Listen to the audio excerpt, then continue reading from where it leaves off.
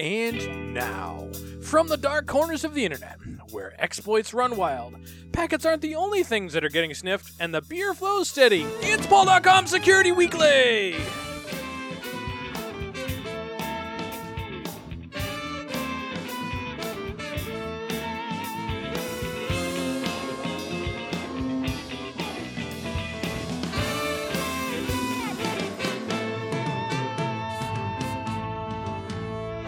Sponsored by Tenable Network Security, the creators of Nessus, the world's best vulnerability scanner.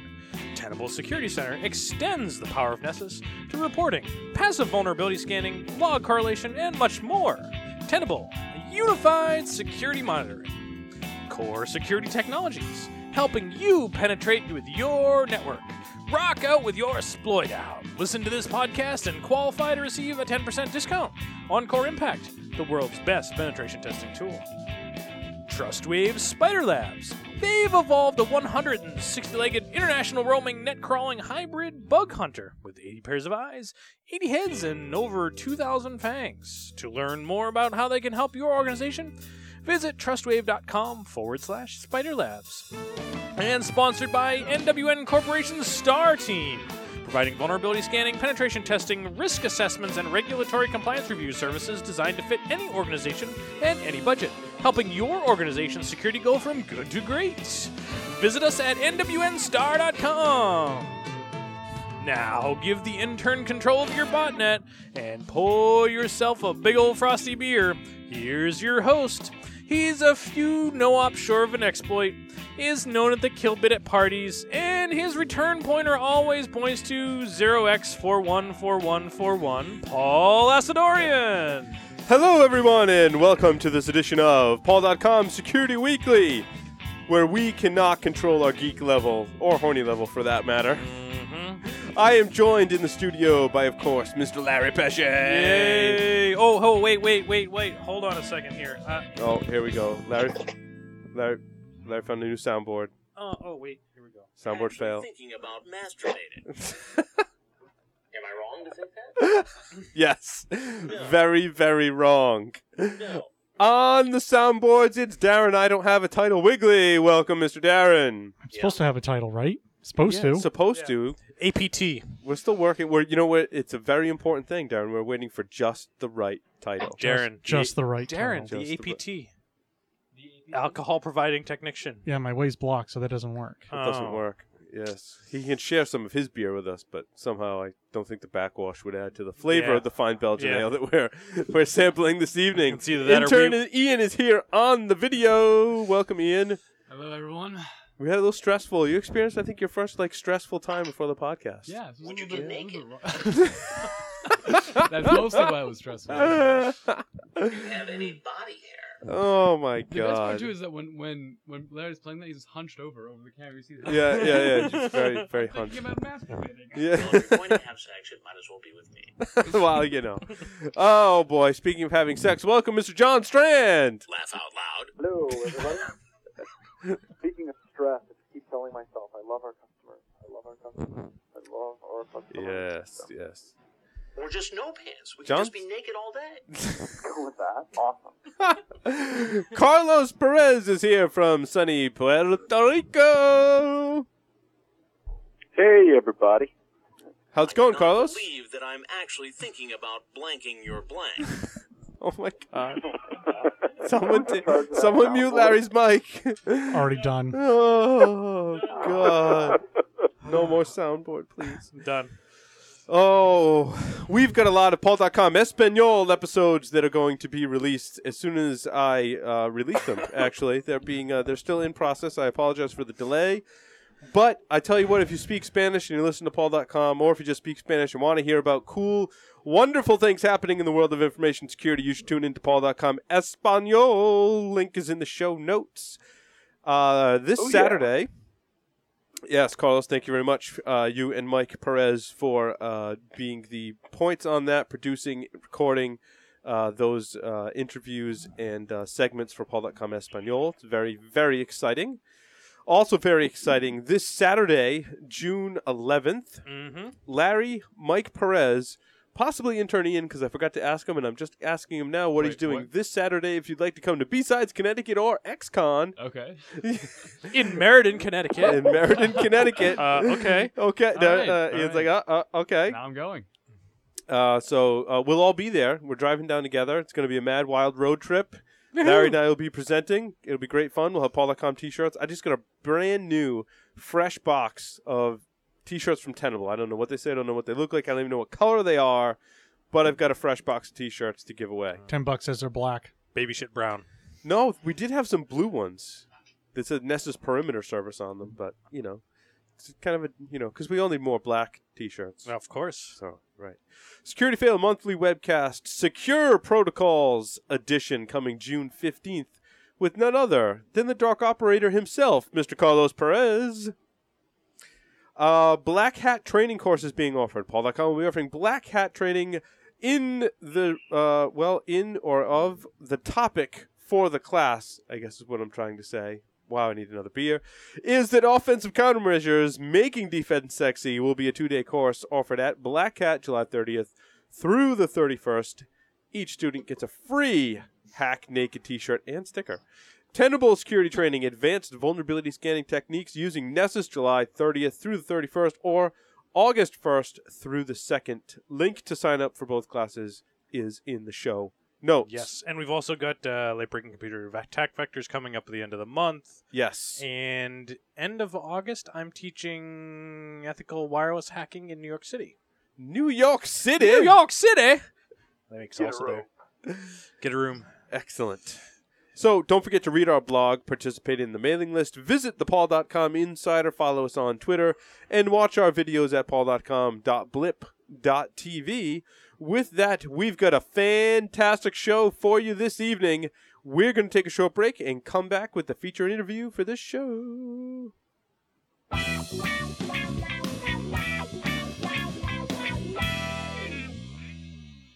I would like to welcome Jeremy Zarachak. Code 2600 is where he did the directing, is the name of the movie, and is billed as the story of the rise of communication and computer technology in the United States, as told through the events and people who helped build and manipulate it. Code 2600 is an exploration of the struggle to protect complex information networks that have shaped our way of life for those who could potentially send Cards of House crashing down.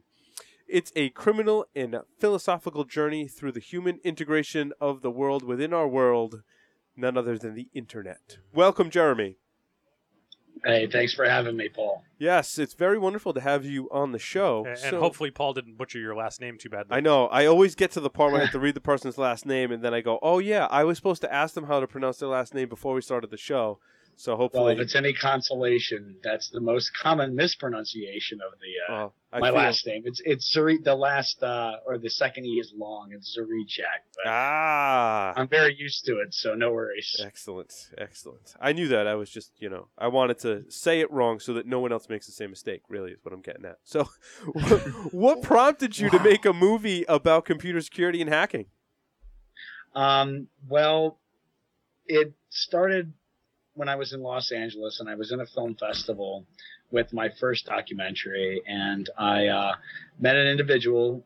His name was Christopher Downs, and he used to do intrusion detection for the Federal Reserve. Mm-hmm. And we were spending, probably about, some, debauchery weekend of drinking at an apartment in Los Angeles in North Hollywood somewhere. And he just started talking about, everything from phone phreaking to, sniffers, and how there's all this stuff out there that people really, myself included at the time, are very ignorant to and had no idea. And I thought this was really an interesting subject that hadn't been tapped in a serious, cinematic documentary style way. I had never heard of, a documentary that had approached, this overarching range of ideas and a serious, kind of approach, rather than, of course, the sensationalism that you might catch on 60 Minutes or CNN, and so forth, which is just kind of fluff. That's just stuff that they put we out. make fun of that fluff all the time. It's quite ridiculous, and I think it also is a testament to how much of exactly 24-hour news media is fluff. And then going back to the information age and IT security, this whole hyped up idea of cyber warfare and cyber terrorism and all of these things, that's all you're really going to get from a mainstream media outlet. There's a lot of cyber. They love to use the catchphrases and terms, and I thought this was going to be a really interesting subject for me to approach with a real kind of integrity and exploration of the subject, rather than, of course, just picking out what seems sensational and scary. So for those listening, I just want to mention that we do have about a 10-minute clip, which we're going to air on the show after the interview. So if you're dying to see a sample, we do have one thanks to Jeremy, and we're very thankful that you shared that with us and our Sure. listeners and viewers. So when you were doing this documentary, how did you start? Like you said, so I want to, take a really good look at what's happening in the hacker scene and in information security. Where did you start? Well, I started with basically the first person that I had met that had kind of sold me on the subject and let me, understand that, this was something that needed to be done. From a documentary filmmaker's perspective, it just seemed something that affected, every corner of our lives so much, again, and was not really represented well in any cinematic piece or any kind of documentary style film. So I started with him. I did an interview with him, and through him, he dropped some names to me. And then I started just calling people, cold calling, cold emailing, and then certain people, would either be someone that I wanted to interview or would pass me along to another person saying, Right. Hey, it sounds like a great project, but maybe you'd rather talk to this person. And eventually, through this kind of, dark, cavernous, tree and branching out from reaching out to people, I finally got in touch with, some of the real players in the security world, such as Jeff Moss, Bruce Schneier, Marcus Ranum, Jennifer Granick. But it took a while, and, I think some of them were very apprehensive about, of course, an outsider spending, an intimate 2 hours with them on camera, because, of course, they've seen, as we discussed earlier, the fluff that's already out there that Right. it doesn't really get down to, what this really means to people. So what are some of your thoughts on, did you get a lot of insight as to kind of how fragile this whole thing called the internet is that we all know and love and rely upon? Well, I think the internet is always going to be a lot more resilient than people would like to think. You have this fifth common domain, this new sphere, if you will, of we're used to controlling land, maritime, space, and now you have this whole new sphere that kind of surrounds, us.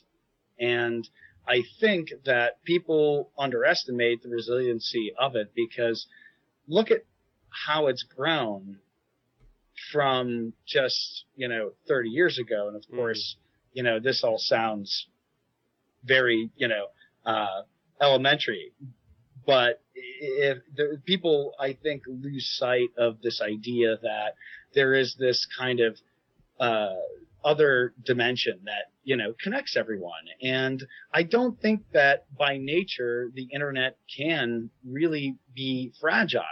I think there's a lot of concerns that I have about having, talked to the people that I have and learned and through my research.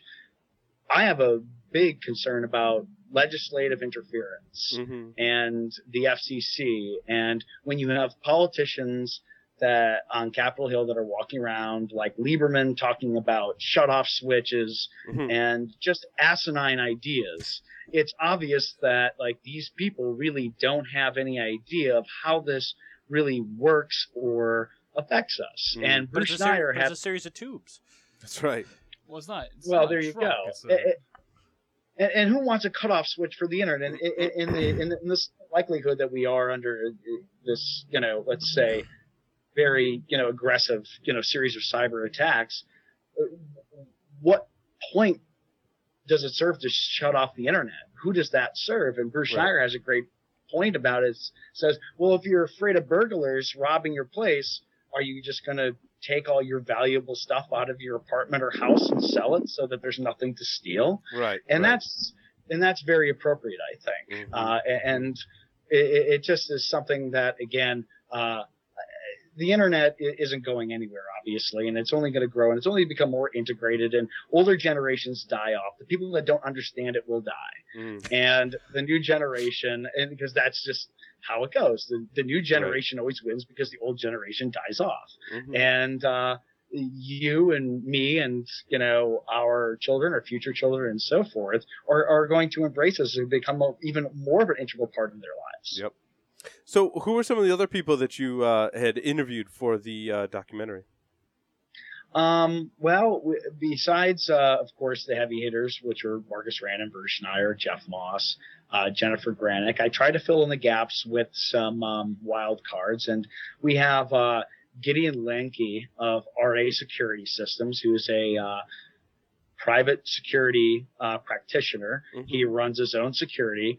And basically, he's a really interesting individual. He has received several awards from the Federal Bureau of Investigation just for teaching them things that they knew nothing about. And basically what he does is he's hired by companies to go out and test both on a physical plane and, of course, a cyber plane, the securities of their building.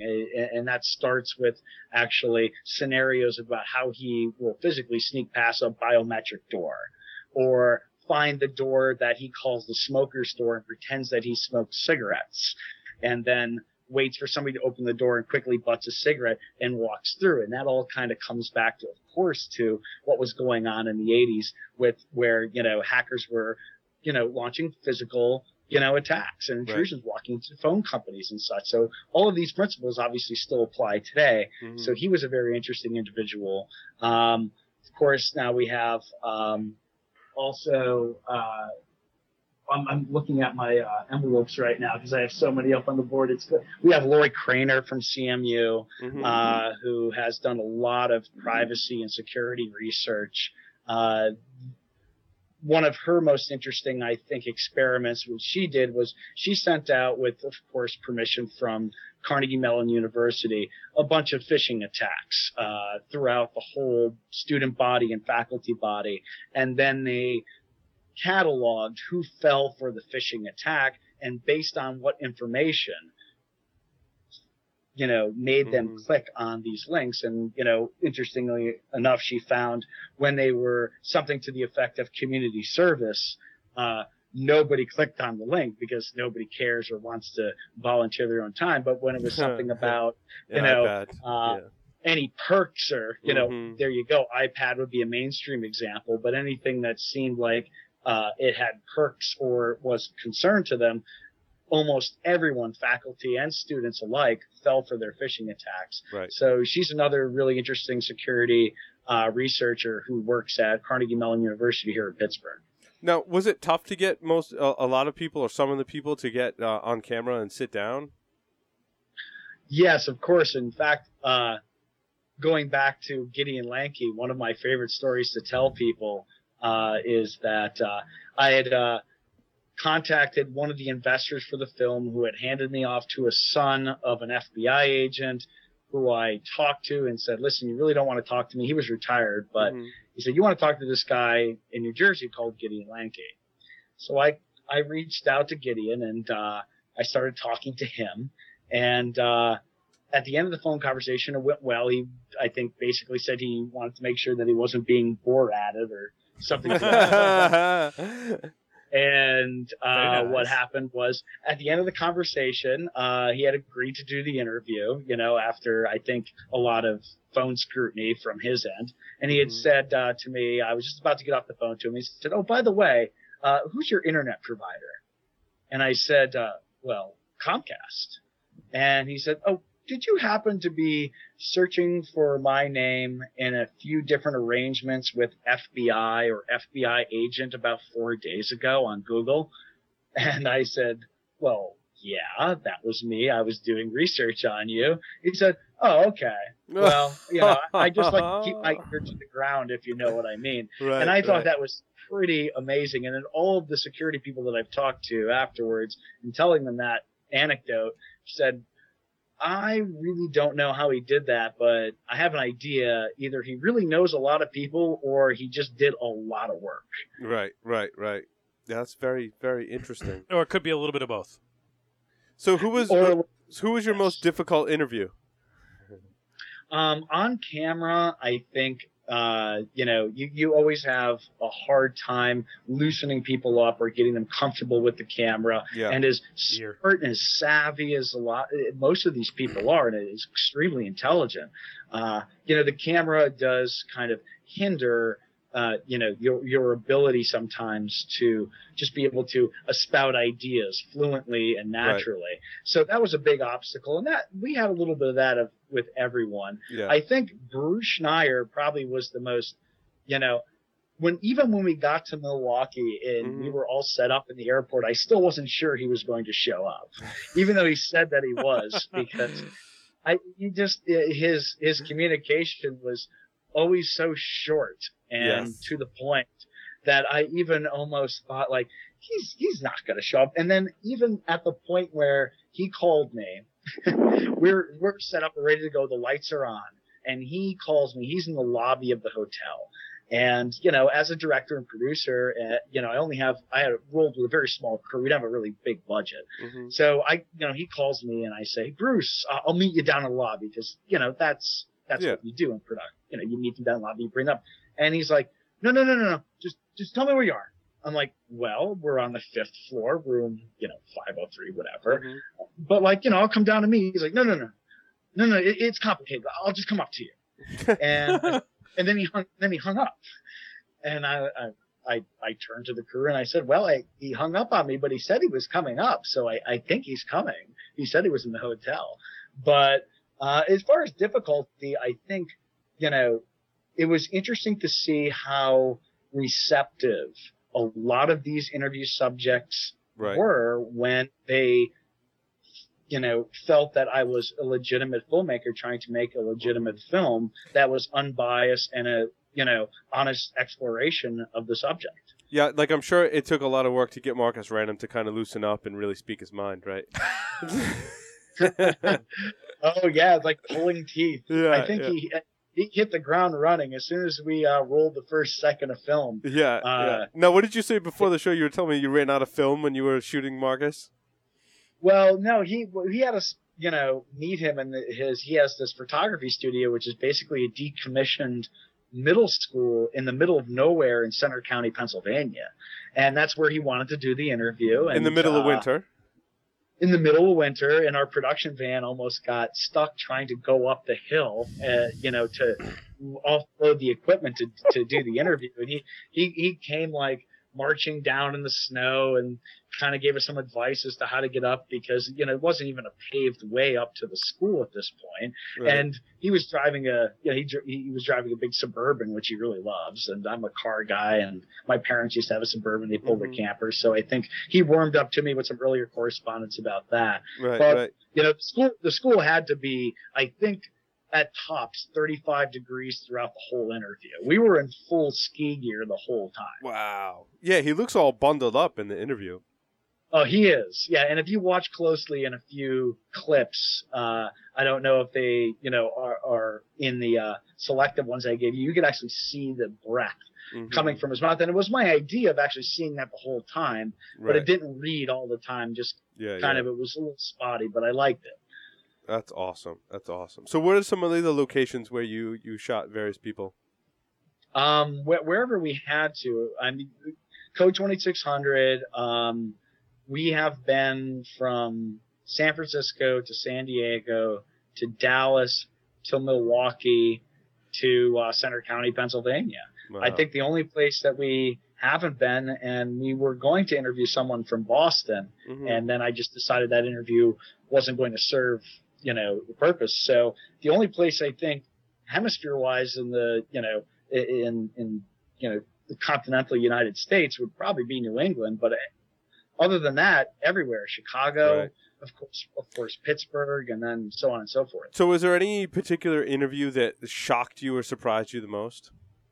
I think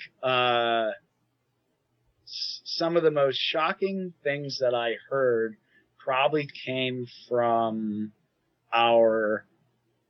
we call him Hacker X. We might change that. Mhm. He's just been referred to Hacker X. He was a guy that he didn't want his face shown, and Yep. he had just kind of walked us through some things that he had, quote unquote, recreationally did as a kid. Mm-hmm. And it was really interesting to hear, just things like, oh, war driving is a fun little hobby that a lot of people do, and my friends and I used to do. And basically, you just drive around the neighborhood and get into people's Wi-Fi networks. From So did you have to obscure his voice too? So he had like the voice box thing going on. Yeah, we have that done now. It's kind of roughed in there. I think Yep. the sound engineer is going to take another crack at it. But yeah, he wanted the full voice and face, Right. identity closure. But now he's grown since. He's no longer doing. I don't know if you want to call it adolescent, kind of black hat stuff. Right, Right. He's a security practitioner and he works legitimately as a white hat now. But, Mm-hmm. I think he was just obviously for legitimate reasons concerned about telling us about all the illegal things that he had done Right. growing up. So now, did you have any run-ins with computer security type hacking experiences during the course of shooting and organizing this film? I mean, because you're corresponding with Hacker X, with all these other people. Were there any things that like kind of affected you and your own communications in terms of computer security? Well, I think the way that I use the internet and the way that I use my computer has fundamentally changed Nice. since the beginning of this film. And I also could speak for even the crew members, production assistants, and everyone that has helped put this film together and have been close enough to the content to understand, that there is really a individual responsibility in securing your own information. And I even go so far as to, and people kind of snicker at me, but I go so far as to, and this was, something I gathered from, I think it was Gideon, but I put a little piece of paper tape over my camera in my laptop. Because, we have a story about that. Yeah. Because I'm accustomed to the idea. Yeah, of course. I think, it's funny just to imagine the idea that, somebody could run a reverse shell on your computer and just basically, your computer could just be feeding back information to them completely unbeknownst to you, including video feed the whole time. Yep. And you'd have no idea. Absolutely. So, was there any scenes in the movie that, or conversations with people that like you couldn't put in the film or couldn't talk about, or stuff that you had to cut that you wanted to include but maybe couldn't or just didn't have room for? There's always things that you want to include as a filmmaker. We probably, we're shooting HD and we have close to something around, 2 terabytes of raw footage. Mm-hmm. And there's always stuff that you want to include, but the process of editing and post-production, which we're just wrapping up now finally, is a laborious and I guess emotional process. Because you have to it's funny. I've talked to some of my friends that are in like the final stages of editing a film, and like they really look like tired, and like they just want to like go to sleep or give up or just like go to a bar and like not leave for 3 days. Well, going to the bar is just a period on most long days of editing. I think. I bet. But what you're really doing is, you kind of, in a sense, have this wonderful thing that you've, put your blood, sweat, and tears into. And in this case, Code 2600 is something I started almost 3 years ago. Mm-hmm. So you have this litter of, like, let's say puppies. Mm-hmm. And then out of this litter, you know, say it's a big litter, like 12 puppies, whatever, and they're all cute as hell and you love every one of them equally, unconditionally, you have to cut a few of the puppies out of the litter. Yep. And just for runtime, So and then, you know, and I have another editor who's a friend of mine from college who works just exclusively as an editor in New York, and he came in on 2 different occasions and was able to help me sift through a few things that I thought were critical, and then he were able to explain to me, well, people either aren't going to get it or it's just not critical to your runtime, and we're trying to keep the runtime under 90 minutes. Gotcha. So now, were there any things that happened off camera that you wish you had captured that maybe you can't discuss the exact details, but maybe give us an idea? Because I have to imagine interviewing all these people in information security and hacking, that things happen off camera that you're like, wow, I wish I could have really shared that in my story of this film. It's like the Paul.com after show. Yeah, exactly. Yeah, well, there has definitely been certain stories that people off camera, knowing they were completely away from the sound guy and camera, have shared with me, saying, oh, do you remember when so-and-so and that happened? I had something to do with that. We thought it was really funny. Nice. And I'm like, Jesus, God, really? And it was like, oh, yeah, that was simple. That was easy. That wasn't even one of the hardest things that I've done. Right. And it's always very interesting because, again, you know, and I want to make this, like, really evidently clear too, that the point of this documentary, aside from the exploration of the coming of the information technology age and, you know, its effect on us as people and as society collectively, is also to dispel a lot of ideas of what a hacker is, because the reason that we have a lot of the wonderful things that we enjoy right now, technologically speaking, and even beyond that, is because of, you know, hacker-minded people and people that push the boundaries of their technology and art. And I really wanted to bring that into the film to show audiences exactly, you know, this idea of the hacker, you know, of the kid in his basement, you know, launching ICBMs at, you know, Russia is just a Hollywood fabrication, and it's actually a lot more benevolent than a lot of people would think. Now, did you attend any hacker conferences as part of your research in the past 3 years? I did. I shot at Black Hat Las Vegas, and we came in. Actually, we shot at the last 2 Black Hat Las Vegas conferences, with the exception of, I think, the one that just ended, or it might be even just going on now. I'm not sure. Black Hat is end of July this year, 2011. Okay. Yeah. Yeah. So we shot the last 2 Black Hats. Yep. The invitation from the first leg into getting close to Jeff Moss was a guy by the name of Alessandro Acquisti, who is a CMU computer scientist professor, and basically he had developed a 3-part algorithm that could successfully predict your social security card number. Nice.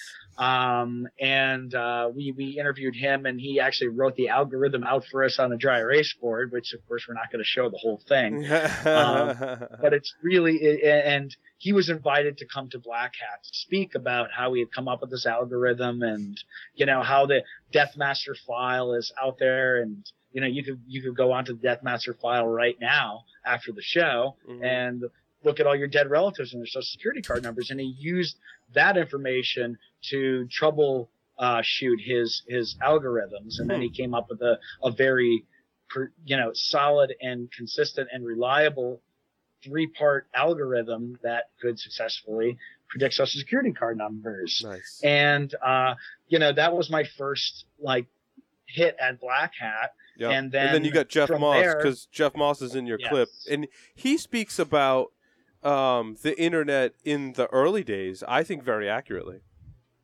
Yeah, Jeff Moss was an incredible interview, and I wish it looked better. I always, you know, you're not really ever supposed to say those things, but I'm pretty Kurt, as a filmmaker, we just didn't have a lot of time. Mm-hmm. But the content really shines through in spades there with him. He was absolutely phenomenal. Mm-hmm. He is just an endless vault of articulate and well presented information, historically speaking, contemporarily speaking. So him and Marcus Rannum and Bruce Schneier are pretty much my three-headed monster in this film. And of course, we have a lot of other wonderful and intelligent people peppered throughout the whole feature. But I think those three are the most prominently featured. And Jeff Moss was just absolutely wonderful. And he just has an endless kind of plethora of knowledge. Excellent. So you said you're wrapping up filming. When will this be premiering, and where can we go see it? Right after he comes to Rhode Island and interviews us. That's right. Well, they're actually, Rhode Island is on my target list. Rhode Island actually has a really reputable film festival called I believe it's called the Rhode Island International Film Festival, IRI, something like that. It's either that or the Newport International Film Festival. The Newport Film Festival, yeah. It might be the Newport too. It's been a while since I've been in the festival circuit since the last film, but so the idea basically, of course, is to hit acquisition people in major distribution, companies and markets, but then also play the festival circuit. And ideally, you always start with the top festivals, acquisition festivals, i.e. Toronto, Sundance, South by Southwest, and then you kind of work your way down from there. What I would really like, what I've already promised Jeff Moss, is to send him a screener as soon as we have a complete polished and finished product for him to screen. And if he's receptive to it, I would love to possibly coordinate something with one of his conferences and screen the film at a DEF CON or Black Hat. But of course, ideally DEF CON, because of course that's more grassroots of his festivals. Right. So now I watch a lot of great documentary films like on Netflix and stuff. What is your process to kind of get this film out there above and beyond, maybe getting it screened at a conference? Well, the market's changing a lot, and Netflix has changed a lot since they have acquired basically the piece of the pie from Blockbuster. Netflix used to be a lot cooler, I guess, for lack of better terms. And now they are really more of that kind of corporate entity that you like to bitch about when you've had a few too many beers at the bar with your friends, and they really have become that. But the process basically is try and get into a great festival, an acquisition festival, and that's, again, something like South by Southwest, Sundance, Toronto, maybe even Slamdance, which is kind of a parasite festival that goes on at the same time in Utah as Sundance. And then from that point, people approach you and they'll ask to, well, what are you looking to get out of? What kind of distribution you're looking for? We're interested in picking it up. And so on and so forth. And I was through a lot of red tape with the last film, and I'm thinking because there was so much more production value in this film, and because it's also a testament to how I think, growing as a filmmaker, because, I'm only 31. I'm still kind of young, I would think, in this game, that this would be an easier kind of sell to the market. And also, I think it's so timely and so pertinent, but most importantly, it's unique. I don't think anybody has given a treatment to this subject like Code 2600 does. We start with, the necessity of technology back to the Cold War and Sputnik, because that's where this all really started. And then, ARPA, and then ARPANET and so forth. And I think we just tried to kind of grab the whole story arc of the, the story of the information technology age.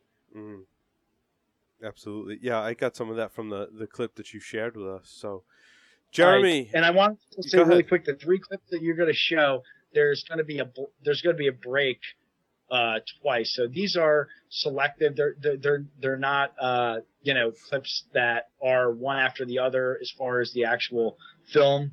They are selective clips from the beginning, the middle, and kind of the endish of what I have. So that's why there's the breaks in those. Yes, and it makes me want to see the whole film even more. Oh, great. Well, I'm glad you enjoyed them. Thank you. So the website is code2600.com. Now, you're not in any way affiliated with 2600 Magazine, right? I'm sure you came across that in your research. No, Mr. Emmanuel. Yeah, I think he's a wonderful, influential individual, and very, very happy to have some news archive footage of him in the Nice, cut. But nice. no, in no way affiliated with his great publication. Excellent, excellent. Well, Jeremy, if you do come to Rhode Island, be sure to look us up. We'd love to have you here in the studio and hang out and show you Rhode Island. And Share a beer 12. absolutely, let us know when your film is published. We're Well, that sounds happy great. to promote it. Based on what I've seen, like I said, I'm very anxious to see what the full film looks like, and can't wait. Can we buy it on DVD? Is that what you're gonna as an independent? Go ahead. That's the idea eventually, but that also usually takes the intervention of the distribution companies Right. to come out, because the first thing you don't want to do is start just like selling DVDs on your own. You want to kind of keep it close to your chest so that the distribution companies see market value in it. And it's really painful sometimes to go through that process, because as a filmmaker who, of course suffers through 3 years, it just living from, whatever kind of investment check you get from investment check. And then at the end of the day, though, it just seemed as kind of a product by these distribution companies. And I wish it was that easy, but hopefully I could get this film screened at some more, places that like-minded people like yourselves and your listeners would have their own kind of intimate venue, i.e. DEF CON or maybe a Black Hat or something. But we'll see. Hopefully Jeff Moss will be very receptive to the film, which I think he will. I think so too. Well, Jeremy, thank you very much for appearing on Paul.com, and best of luck promoting your film, and you let us know what we can do to help.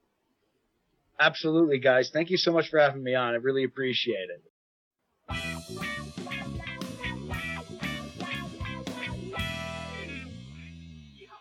And we're back with Tim Tomes. Tim is captain and former Red Team leader for the Army, principal developer and maintainer of the Army's first network defense course, and advisor to the Army Cyber Lead College. Tim is also the author of GXFR and regular contributor to the Paul.com blog as Landmaster53. Welcome, Tim.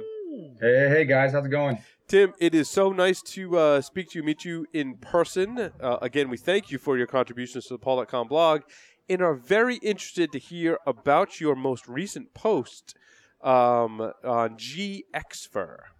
I'm actually quite surprised at the response, because the origin for the script itself is actually quite a simple technique that I believe most pen testers are already using. I know a lot of the guys I've talked to already use it in one way or another, but it's typically not scripted the way that I've done it, and then that's kind of why I did it the way that I did. So yeah, Tim, Paul and I were talking before the show that exactly this type of thing. I was saying to Paul, every time I go on a pen test or do a pen test, it's like a week later this tool comes out that would have made my job much easier.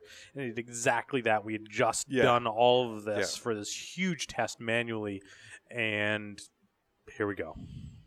Yeah, so basically for those out there that aren't sure what I'm talking about or haven't read the blog, Google, obviously everybody knows, has advanced search engine queries that you can run against it, and two of the options are in URL and in site, and you can basically enumerate subdomains using that. And how you do that is say you take a domain like sans.org.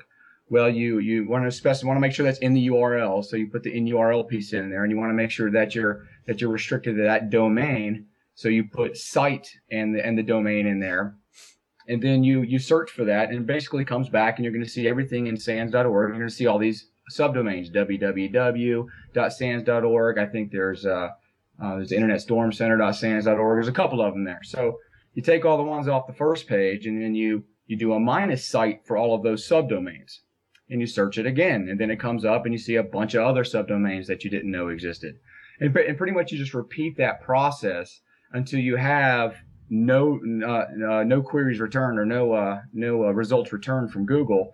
And if you look up in your search bar, you pretty much have you have enumerated all the domain subdomains that have public-facing web servers. And so, as a web app pen tester, that's pretty neat. And so, one of the cool things about it is it's passive rather than active. So you have tools like Fierce, and you got tools like the Metasploit frameworks, DNS Enum that will actively knock on a DNS server. But doing this, you can enumerate a lot of that information without ever touching the target. And to me, that's pretty cool, especially as a web app pen tester, because really you're after the web apps. You're not all that concerned about a lot of the interior stuff they got going on inside the network. You want stuff that's facing the external internet. So that's how it kind of all got started. And of course, Kevin Johnson from Secure Ideas. Absolutely. So was in your head. So that's where it all came from. Is I took 542 last year in Vegas, and I was pulled up the MP3s the other day and was just brushing up on some of my skills going back and forth from work in the car. I figure there's nothing else really good on the radio, so I was listening to that, and he started talking about that. And I said, that sounds really easy to script. And he also mentioned that all of the tools that currently do it either require an API key, so they're not public, or they do a bunch of other stuff, and none of them really focus on that particular technique. So I wanted to just write a quick script to automate this, and that's how it all started. For those that don't know, Google also has a beta SSL version, https://encrypted.google.com. So I wanted to write a script that kind of uses both of those options, just in case you want to SSL encrypt your Google queries for whatever reason. And it kind of started that way, and then I started running into issues with shunning. And anybody that's ever wrote a script that messes with Google has ran into this. And that's where I spent most of my time, is trying to figure out what causes you to be shunned, and then B, what they're actually shunning by. Because surprisingly enough, it's not IP, at least not only IP. Because if it was, then everybody at my office would be really pissed off at me right now. Nice. I've been shunned at the office quite a few times, and you can just roll right over to Firefox, and you're right in. So they're not shunning by IP, and I haven't quite figured out what exactly it is yet. Because as you can also see in there, I put in the option to actually use a custom user agent string, and thanks to Matt Graber, one of my buddies on the in the Army, that actually gave me the idea to do that. But that didn't help either. So if you're shunned, you're pretty much out 24 hours unless you use the other option I put in there, which is the proxy option. And that's kind of my favorite piece of the whole script. When I put it together, my idea you could use Tor, and like you could specify just one proxy and go through an open proxy that you know about, or maybe go through Tor or pivot through a shell that you have somewhere. But wouldn't it be neat if you could just feed it a list of open proxies out there on the internet, and the script would just start spraying your request across those at random, and do the error checking at the same time. Whereas if the proxy's down, then it ignores it, moves on to the next one. And so that's kind of the logic behind the proxy. Yeah, Tim, that's a good point. We're finding that in our penetration tests, a lot of people now are adopting web application firewalls or intrusion prevention systems that will regularly just shun our IP address. And we're actually kind of surprised how easy it is to just get a whole list of open proxy servers and go through, and then, hey, look, you're back in business again. It actually got me thinking about another tool that's probably worth writing is something that just automatically does that. It listens on a port, probably on your local machine, and you just fire off your scanning tool at it, and it just sprays your queries across all these open proxies. But thinking about that's something I could possibly develop moving forward. But so there's a couple of downsides to this technique, and there's some things that I ran into while I was doing rather large domains, or testing against rather large domains. And it's the fact that Google has two limitations. And the first one is they only give you a maximum of 32 words in any query. And the second one is your query string can only be 2,074 characters long. Why? I have no idea. Mm-hmm. At 275, it feeds you a 415 error, and then anything larger than 275 is a 404 error. So, but 2,074 and below, you're good. I don't like that. I've been trying to find a way around it. I've tried the mobile Google sites. I've tried both HTTP and HTTPS, and I've tried using their own translator against them, and it's all the same back end. So you're really limited by those. But the cool thing is the script still does exactly what it's supposed to do. It just automates what you would have to do manually. And right. And it's basing it solely on Google results. Solely on Google results. Excellent. Yep. Excellent. Now, have you looked into virtual host discovery with sites like Bing that do the IP colon? I love that. Mm. Oh, last I knew it didn't work for me. Oh, really? No, I hadn't messed with that actually, but there are some other tools that. So one of the options is to actually do a reverse lookup on all of the subdomains that you enumerate, and then give you the IP address for them. Yep. You feed that list of IP addresses right into another tool that does all of that for you, and then you've got you need resolved all the virtual hosts as well. Excellent. So. Yeah, check out Bing. It might be kind of cool to build that into the tool so that while you're finding domain names, like you said, you're reverse looking them up and then feeding them into another tool automatically to be able to enumerate the virtual host. Because that's a problem for, if you're doing vulnerability assessments, penetration testing, or any kind of testing against a site, there can be sometimes 100 domains associated with one IP address. And that seems to present a problem in a lot of ways, right? Yeah, definitely. That's very cool. So this code that you've written is out there. It's available for download on your website and being included in Samurai.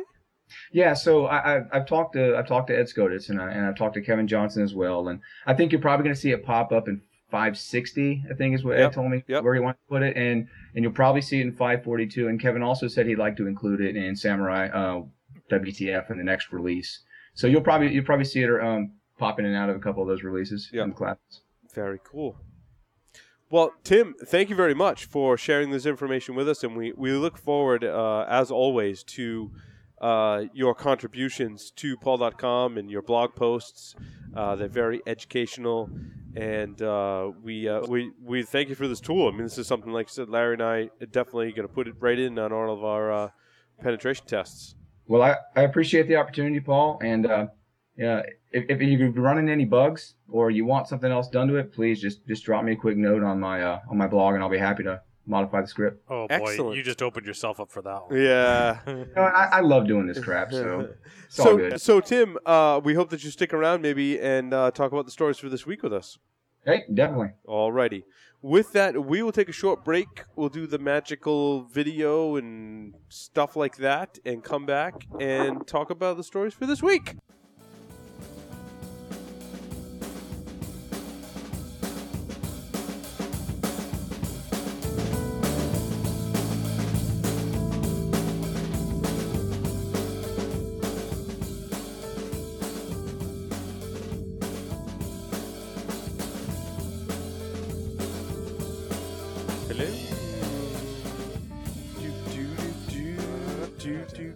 Hey, and we're back.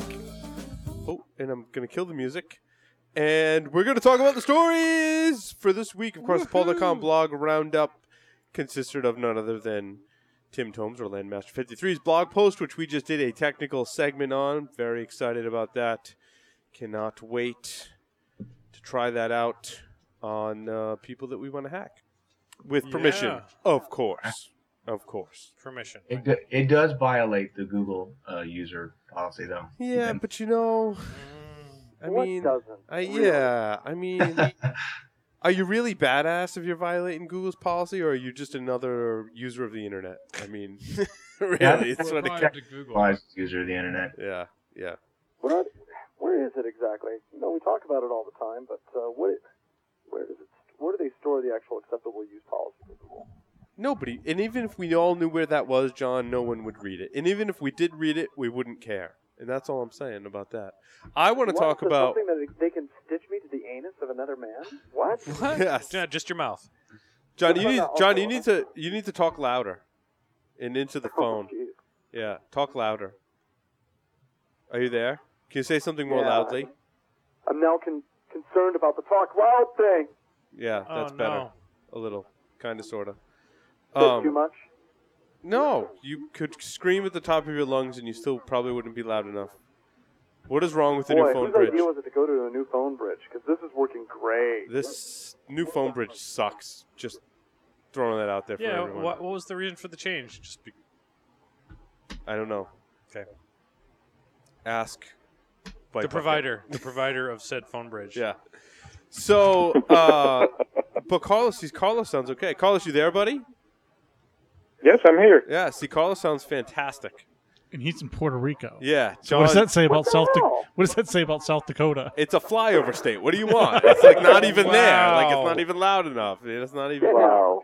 The big story this week is if you take your laptop in the shower, you can clean it of all malware All the sensors, everything. and just make sure you're naked when you do it, so that the computer security or computer tech that service your laptop to put the malware on there that takes naked pictures of you or takes pictures of you hoping that you are naked can capture that for what was it like for personal use? Was he starting his own pornography site? Was it like amateur porn? So I was hoping you wanted like. No, like he was a guy. girl. Yeah, it was a guy. Yeah, so personal use. But Personal use. think about like how many things he got that he didn't want. Like how many Yeah, people, like yeah. how many times it pop up and like, oh okay, whatever, stick it in the shower, and it's like some guy just In the shower. drops Yeah. file right there. I don't want to see that. Right. It's like researching all of the image on SexyPeek. There was lots of stuff that you didn't want Not to so see. sexy. I mean, I can just imagine him showing, I'm here to fix your computer. By the way, I'm going to put malware in a computer that takes pictures of you, hoping you get naked in front of the computer. And, of course, the message that pops up says, you should fix your internal sensor soon. If unsure what to do, try putting your laptop near hot steam for several minutes to clean the sensor. That was the message. Expert social engineering though. Dude, It's pretty lame social engineering. You know, while you're at it, just take your clothes in off. our pen test just to see how it works. So the article did state that sometimes some victims, tricked by the pop-up warning, did in fact take their computers with them into the shower. Are you serious? Really? Really? If they are willing to take their computer into the shower with them, they deserve to have the photograph taken and put on the internet somewhere. You know, I'm surprised. Serves them Case right. closed. Case closed. You know, I'm surprising that the laptop actually worked that long. Just ask Mike Poor about taking his Kindle into the bathroom. What? What did you drop it? No, that's a thought I don't want to have in my head. Yeah, I don't want to think No, about you Mike ta- Porn so- in the Oh bathroom. crap! There it is. Pun intended. Pun intended. You go into the best reading room in the house. You take your Kindle. You start Yes. reading. Yep. You put it on the back of the toilet. You hop in the shower. Oh. And? Steam. You come out. You turn on your Kindle and go. Oh, yeah, so I've sad. heard that about the iPhone too, that the Steam can get into the connector and short it out. Really? Yeah. Interesting. Now I'm envisioning Mike Porn in the shower. Thank you very much. Right Good after- thing I put right- malware on his laptop right- and tried to socially yeah. engineer it. Imagining Mike Poor in the shower right after taking a dump. No, wait. There it is. Okay, there it is. Thanks. Mike Porn, if you're listening, you need to take a picture of yourself while you're listening to this right now and send it to us so we can. As long as you're not listening on No, the can. no. All right, No. never mind. Oh, Mike. God. Oh How did you boy. get there? Like, how did it go from this news story to Mike Poor naked I, in the shower? yeah, It went there very Hey, quickly it was too. about naked people in the shower. It was only a matter of time before we just transitioned into Mike Poor. I mean, come on now. And I think they haven't drunk enough. Or too much. I need to drink more now, let me tell you. The question is really, how stupid do you have to be to say, oh, your computer has a sensor. You got to take it in the shower or into the bathroom. The same people that came up with the idea for IPv6 Day. Wow. Wow. It came and went. Isn't everyone excited? That's what she said. usually what I do. Wait, Damon, I'm what? gone. I don't know. Ah. So a lot of things were happened on IPv6 Day with IPv6, and no one really noticed because we're also using IPv4. Yeah. IPv6? What is this you speak of? I don't know. I do think IPv6 presents us with new challenges and Yes. opportunities. As penetration testers, I think it's interesting how we're going to scan 1 billion IP addresses or hundreds of millions of IP address ranges at one time. Because companies at some point, when we decide to switch to IPv6, Never. maybe we just have to worry about teaching our kids about IPv6. So when you take over the pen testing business that I'm creating now, my son's 3, so we've got time. That's about the right time frame. customers are going to come to you and say, I have 100 million IP addresses, please scan them. Hopefully by that time we've solved this problem. Man, those people that charge by IP address or by range prices are going to go up. Yes, big time. So now the other thing is, so it's a tough problem to solve, but I think DNS is going to be more important than ever because, as we all know, geeks, Carlos is groaning and John's groaning in the background. geeks like us. No, yeah, because I have some experience with IPv6, and it's not that big a problem. You don't think so? You don't think that we're all lazy and we don't want to type all that IP address space? That's why it is not a problem. People are lazy. Let me see how I paraphrase this. Bob was doing some work against some IPv6 stuff that he was working on for a webcast, and one of the things he noticed for some of the providers and companies that already have IPv6 is that admins are lazy and they kind of formatted their ranges in a way where it made it easier for them to type in. Yep. They were not using kind of the EIUA 64 type address where you're kind of randomizing it a bit, and they were kind of setting it up in such a way where the IP addresses were concurrent one to another. Another thing is that if you're able to, in most cases, get a server in the same network as they do, let's say you can get a server in the same hosting provider that they have, they're outsourcing. One of the things you can do is that you can create the multicast addresses that are already preset, and you can also do what are called neighbor discovery packets to the network discovery protocol, and you're able to kind of enumerate everything with one single package. Right. It's gonna take time before the tools that we know and love are truly updated to handle IPv6. And I'm not talking about just connecting to them. I'm talking about a lot about reporting, right? Because the problem is there's more than one way to represent an IPv6 address. So, and a lot of tools now maybe don't even support host name, and they're hard coded to an IPv4 type address, and it's going to take time. I know you're doing this on purpose, trying to entice people to make them feel bad for not being in my webcast this week where I cover everything on IPv6 and pen testing. All right. Well, if you want to know more about it, tune into Carlos's webcast next week. And Carlos will give you the skinny. It was this week. The webcast was this week. Go. I already did it. Listen to the recording. That's one free Mojito to Carlos. Go into my Twitter. Look into my post on Twitter. You're going to see that on Wednesday, I place a link to all of my slides. You'll be able to download a zip file. Zip file will contain the PowerPoint and the PDF for my slides. I covered different tools. One of the things to try out there, Mmap now fully supports, even with SceneScan, Christmas scans, all different types of scan, it supports IPv6. NCAT supports IPv6.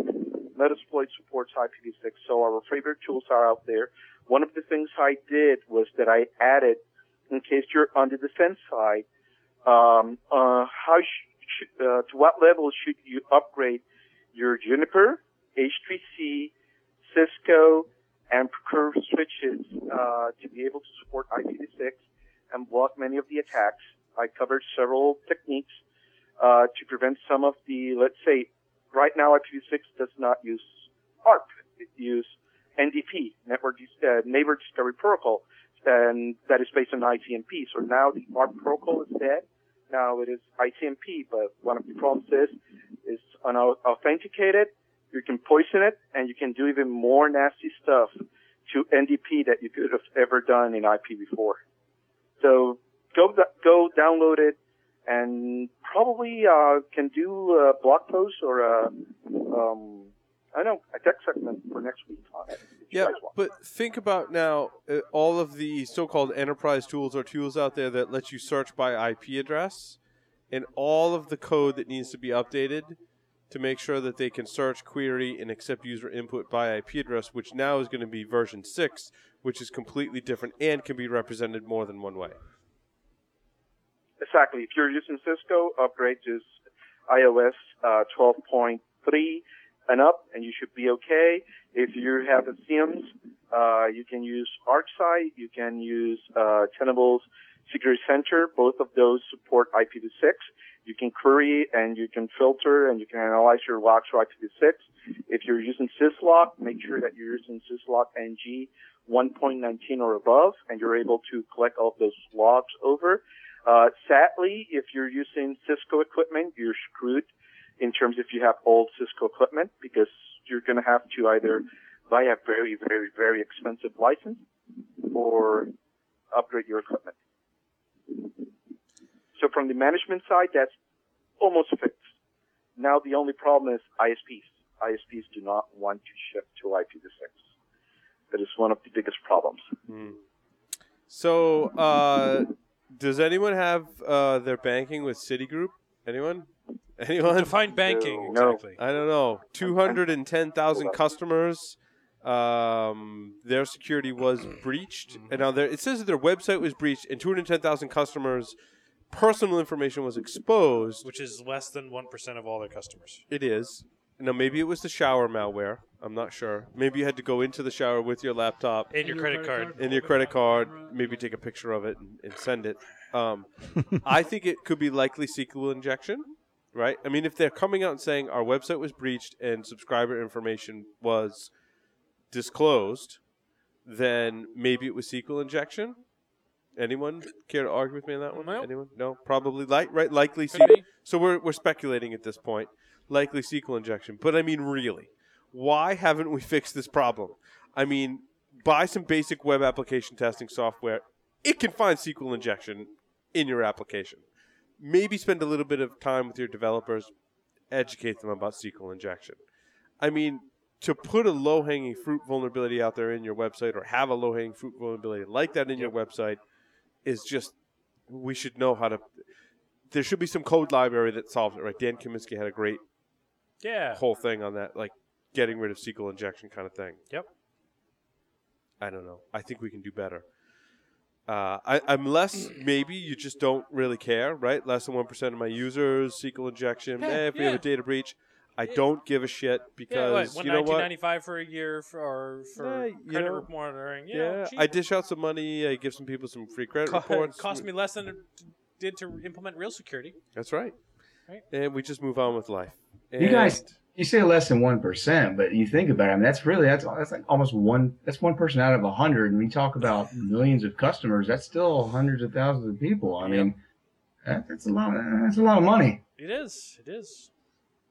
But how many companies like this actually consider this as just doing cost of business? Yeah, maybe. Yeah, privacy doesn't exist, right?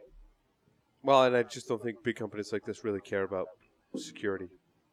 It's an economics problem for them. I definitely agree that there's. That they some solve by economics. just dealing with the repercussions rather than solving the problem.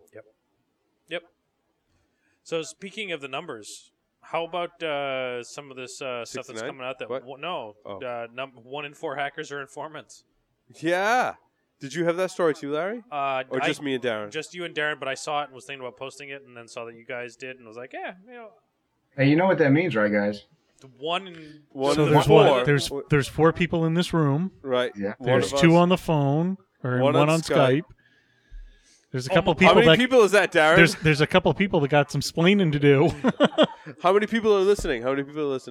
We got 19 people listening. 19 people listening. Think about how many of them could be informants. 5 of them. are informants. Are informants. Definitively are informants. 5 or 6 of them are informants. I bet you Zero Chaos is. Oh, hell I just want to see him go crazy and He'd I roll see. over. He'd roll over on we us don't all. know. in an It's instant. Okay. Well, Okay. according to Emmanuel Goldstein, a.k.a. Eric Corley of 2600, 25% of the hacker underground, a.k.a. cyber criminals, someone get me a beer. I would drink, but I don't have any beer. That's a problem. Oh, intern fail. Our FBI informant. So it reminds me of my favorite TV show, of course, The Sopranos, right? And I think when we come back, when we look at this problem, and it happens with any criminal community, that when you get like pinched, so to speak, Yep. you're faced with the decision: do I rat on my friends, or do I do some jail time? Yep. And any criminal organization, online or not, whether you're a cyber criminal, gangster, whatever, right? They're going to have this problem where informants are going to be among their ranks because it's a personal decision at that point, right? Like we all remember Pussy from The Sopranos, Adriana. Now they met their fates on the show after being discovered as a rat. I want to know like what happens when someone in the computer underground is found out to be an informant. Is there such a thing as cyber whacking? I don't know. Well, yeah. Yes, there is. Yes, there is. This afternoon was filled with it. And this morning. And last night. And about 5 minutes before I came over to do the show. Pun intended. Wrong choice of words there, Paul. Serious. I put that in there purposely just to hear what you guys would say. Right. Because it really seems like a long setup. It was a very long Yeah. setup, and we fell for it. Yep. Hook, line, and sinker. Speaking of which, Just I gotta as go fast cyber as whack right the now. cement shoes Nice. that Pussy wore when they dumped him over the boat. Yeah. But So, Paul, but seriously, what is cyber whacking? no. Other than- you know, I know. Yeah. You know what I'm saying, Yes, the right? cyber cement shoes, as it were. What is the equivalent of the cyber cement shoes? But well, think about somebody like Adrian Lamo. yeah, he was mentioned in this He article. was, he was the hacker underground. He was the what was he? He was known as the the cyber whacker. no, not the cyber whacker. What the couch or Kinko's hacker, because he actually didn't have a permanent address and he would go to Kinko's and use the business connections. Yes. and that hack was with a Adrian browser Lamo. Oh, yeah, and hack with a browser from there. Right. Smart guy, but he was allegedly the one that and pardon the term, rolled over on Bradley Manning. Yep. Not that all the Good, better, motivations- and different. good, Right. better, and different. But that's the way the story went. So, do people like Adrian now? Some people do, some people don't. I mean, I think Right. quite honestly, I mean, look at Kevin Mitnick. Some people like him, some people don't. Yeah, but he didn't really roll over. He on didn't, anyone, did but even at that, it's still like some people think he's a charlatan, some people don't. he? Right. It's Well, I just the think, way you- it is. but I so think do we're you also think- involved in a community that's more about defense and But do you Yeah. think that the equivalent of cyber whacking is calling someone a charlatan? Ooh. Right. That would be a pretty good. Yeah. Right. That would be a pretty good way of cyber whacking. You just want to say cyber whacking. You just want to keep saying Every it. time you say cyber, you got to drink and whack. And whacking, cyber no, whacking. not why we're here. Yeah. No lacking. No, you can make that up later. No, I'm drinking. While I'm anyway. Whacking.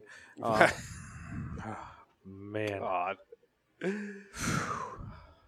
All Hey, I right. came up with a new cyber word. All right. You drink. Who else Just came said- up? You just said the word again. The C Who word. else would say that? Who else has said that before? Said I'm what? calling it. Said what? What? Cyber I'm whacking. gonna drink Oh, I'm twice. sure someone said it. That's called masturbating in 2011. Because Oh, everyone's got the internet. boy. Why do I need the internet? I've got a computer. John, Oh, save boy. us, John. John, us, John. please save us. Say something intelligent. Let's pick a story at random. Please say Yeah, it because that always works well. and talk about it. Yeah, right. John, Carlos, save us. Let's talk about metadata, guys. Let's talk about Very famous metadata. It's always safe to come back to metadata. Or because we used metadata this week, Paul. It was our friend It was? I don't know. We did so much stuff this in week. one of our pen tests. Okay, if Good. you say so. Paul's cut off now. yes. In any case, in this case, John, I think you're going my story number 4, right? Yes, sir. Yeah, and thanks to Byte Beckett for pointing this out to me. It came in through D Shield, but who needs metadata in this case? So go look at the link in the show notes. Look at the picture.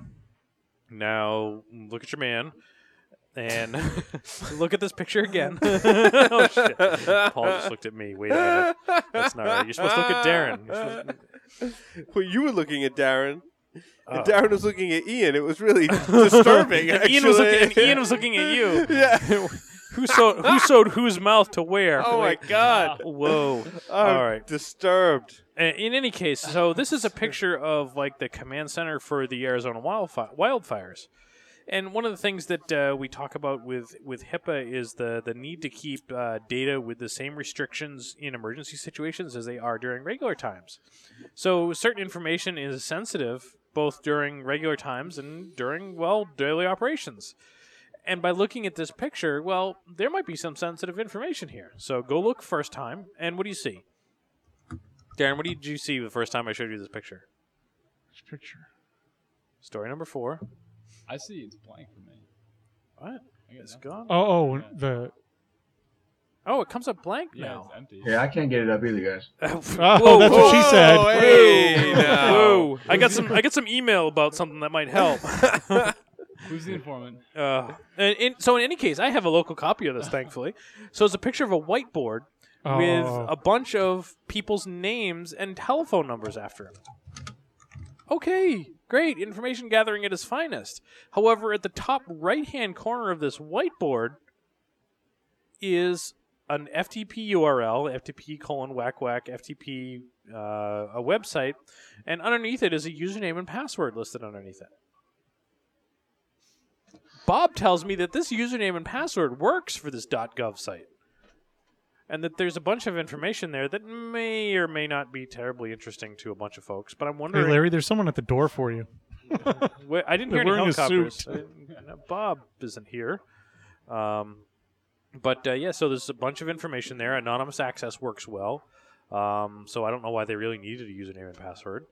But so, really, you don't even need metadata. Just sometimes maybe you just need to even look at the content of said photography to get owned.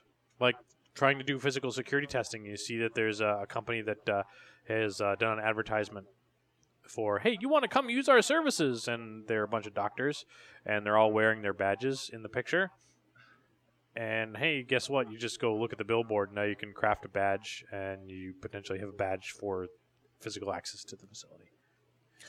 That and a meat cutter's jacket, and you're all set.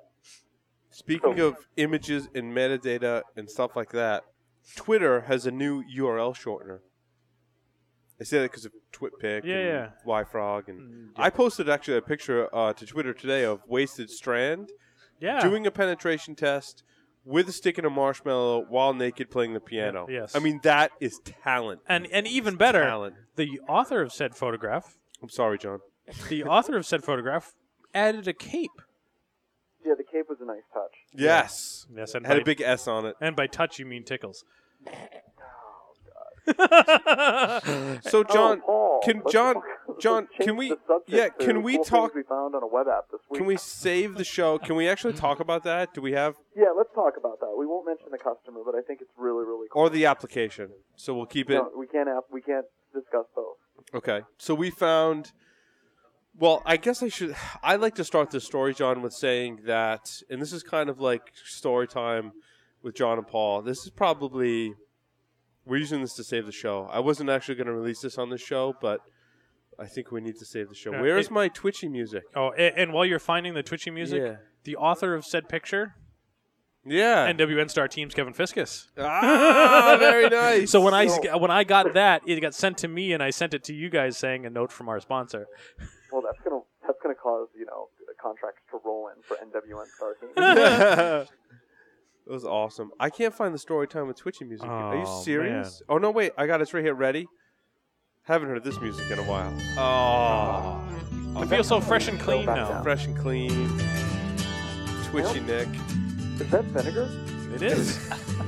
Because if you remember, this music was also used in a douche So, commercial. I mean, this isn't like... It's not like as cool as like Carlos's like post-exploitation or like, that kind of like exploitation type stuff. But as far as like finding some kind of weird vulnerability and trying to make the most of it, it was just really cool. I was so excited this week. Is that what that smell was? This was like the highlight of my week. So we found this one web Man, application. you need to get out more. I do. Oh, I so do. But so we found this web application. I don't even say what it is yet. And no automated tool really did anything with it. I mean, Nmap, Nessus. I mean, John, we probably could have thrown Burp Suite at it, and that wouldn't have helped either, right? We need to stop for a second though, and step back. The customer came to us a number of months ago, and they were like, "Yeah, we're having a pen test done right now, and we think they kind of suck." And we said, "Well, why? Why do you think they suck?" And it's like, because they said our environment is clean, that they didn't find anything in our environment. We're like, "Oh, that's bad." They're like, "Yeah, we know that's bad." So we're on the heels of that pen test. So they literally just finished with that one, and then we started, and I think this was day 2 of the pen test. We found it. So yeah. Go ahead. So we found this web server, and we're like, well, that's interesting. And I'm like, for reasons that I won't mention, we identified this as, we found lots of stuff, right? But we identified this particular web server and this particular application as something we definitely wanted to focus explore. on because we knew that we had to report back to the client and tell them what we found, and we needed something. So we're like, you know what, we're going to go after this. And I'm like, all right, let's do it. Chosen for whatever reason it was chosen. Whatever reason it was chosen. And I'm going to preface this with, now, I work for the company that makes Nessus. Like, this is way above and beyond anything any automated tool can do because we're like, okay, we've identified the one web app, and now we're going to go after it. That means trying to find the original source code of the application, doing a wget-r, pulling down everything that is associated with the application, doing dirbuster, and finding maybe any directory we might have missed, looking through all the documentation for the application, going with a browser to every URL within the application. And during that process, we realized that we could pass this one parameter to this one portion of the web application. We could pass it a URL. And what we found was that this web application, when we passed it a URL, would start up its own process of a Java web browser, because it's a Java application. Yep, a Java web application that on my behalf would visit the website that I provided it and then return me the results.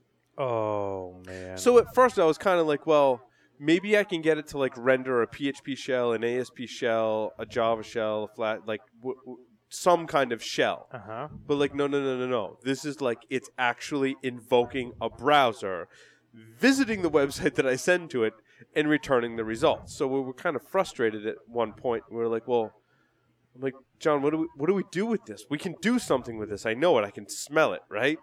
We were redirecting to Paul.com, and we thought that was cute. Yeah, we're like, well, that's kind of cool. So John, we redirected a web server that John was controlling, and he's like, well, it's an user agent. It's Java, and that's how we figured it was actually creating a browser session.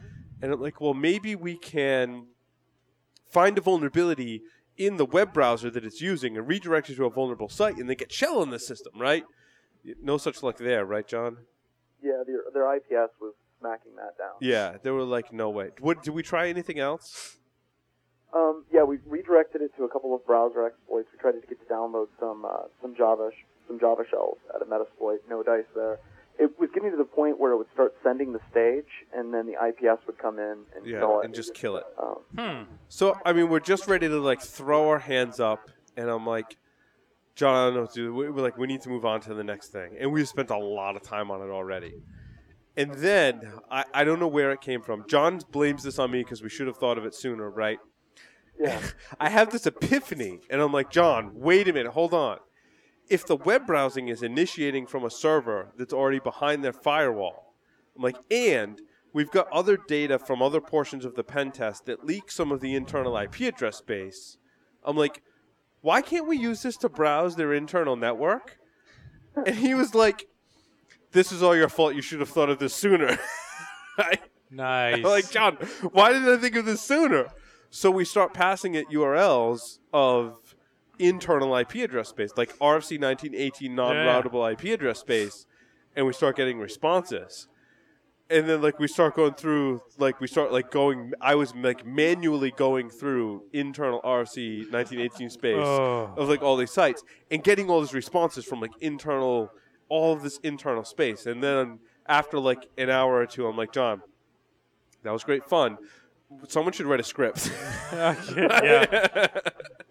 So we had someone write a script that automated and basically port scanned on port 80 their internal network using this little Java proxy, and we're able to map the entire internal network Based on Yeah, port it's 80. kind of- based on port 80. But it does other protocols too. Reading the documentation, it does support some other I protocols. was going to say, probably And if you would it's a also full. get a different response. You would get a connection reset, or it Yeah. would just hang Yep. and say connection timeout if the Right. port was So open. you could Yeah. determine live host, you could determine hosts that were listening on port 80, and then with the other protocols, potentially you could do the same thing on some of those other ports. Mhm.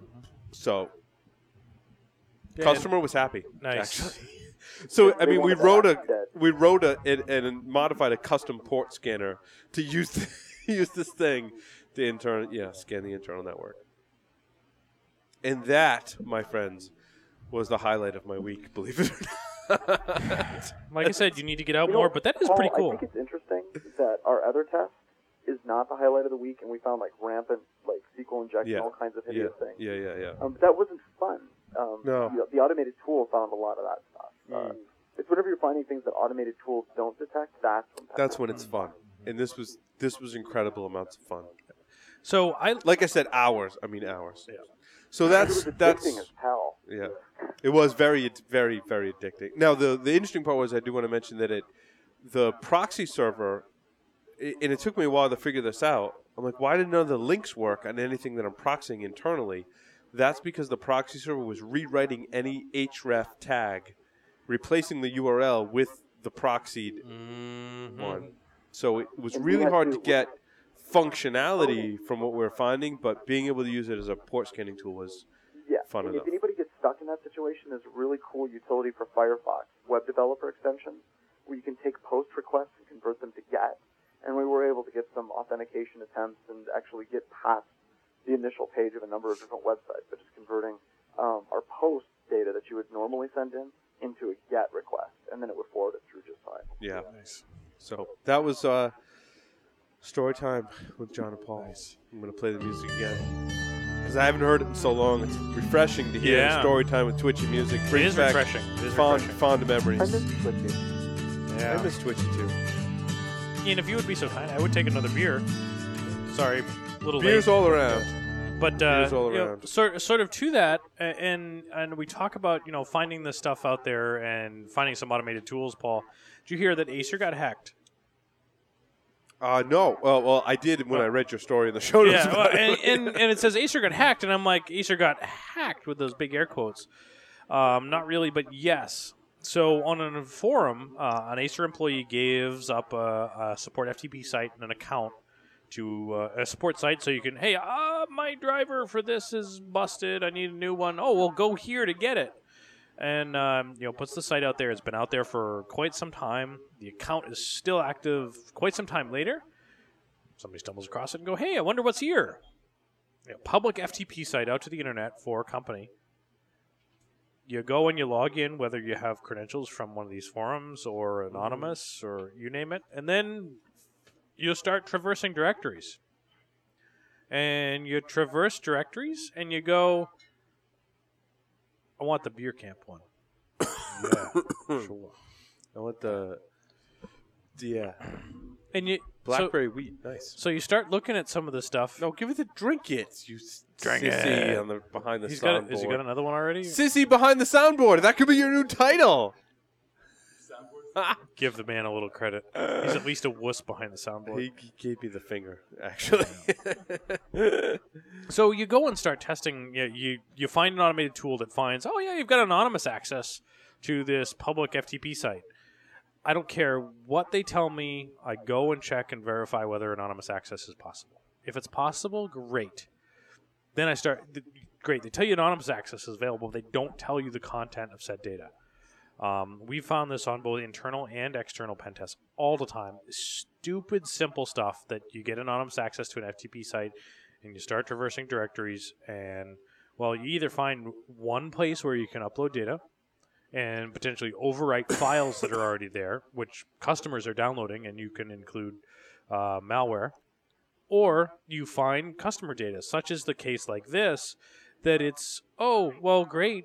We use this FTP site for all sorts of stuff, and people start browsing through the directory structure, and they find a file that's like labeled customer data 2010. And sure enough, there's all sorts of stuff, like username, password type information, on their public FTP site in directories that they think security Here's the through thing. security through obscurity isn't the thing. It shouldn't be that freaking easy. No, it shouldn't. But just saying. It you know, shouldn't, but it is. Yeah, it Guys, is. it almost always is that easy, though. I mean, there's always that low-hanging fruit somewhere.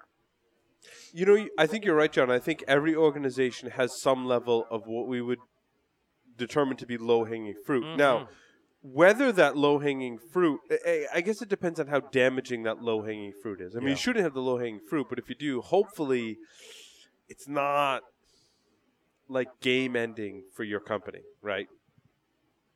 But even if it is, it might still hurt really bad when someone exploits that low-hanging fruit. Like RSA.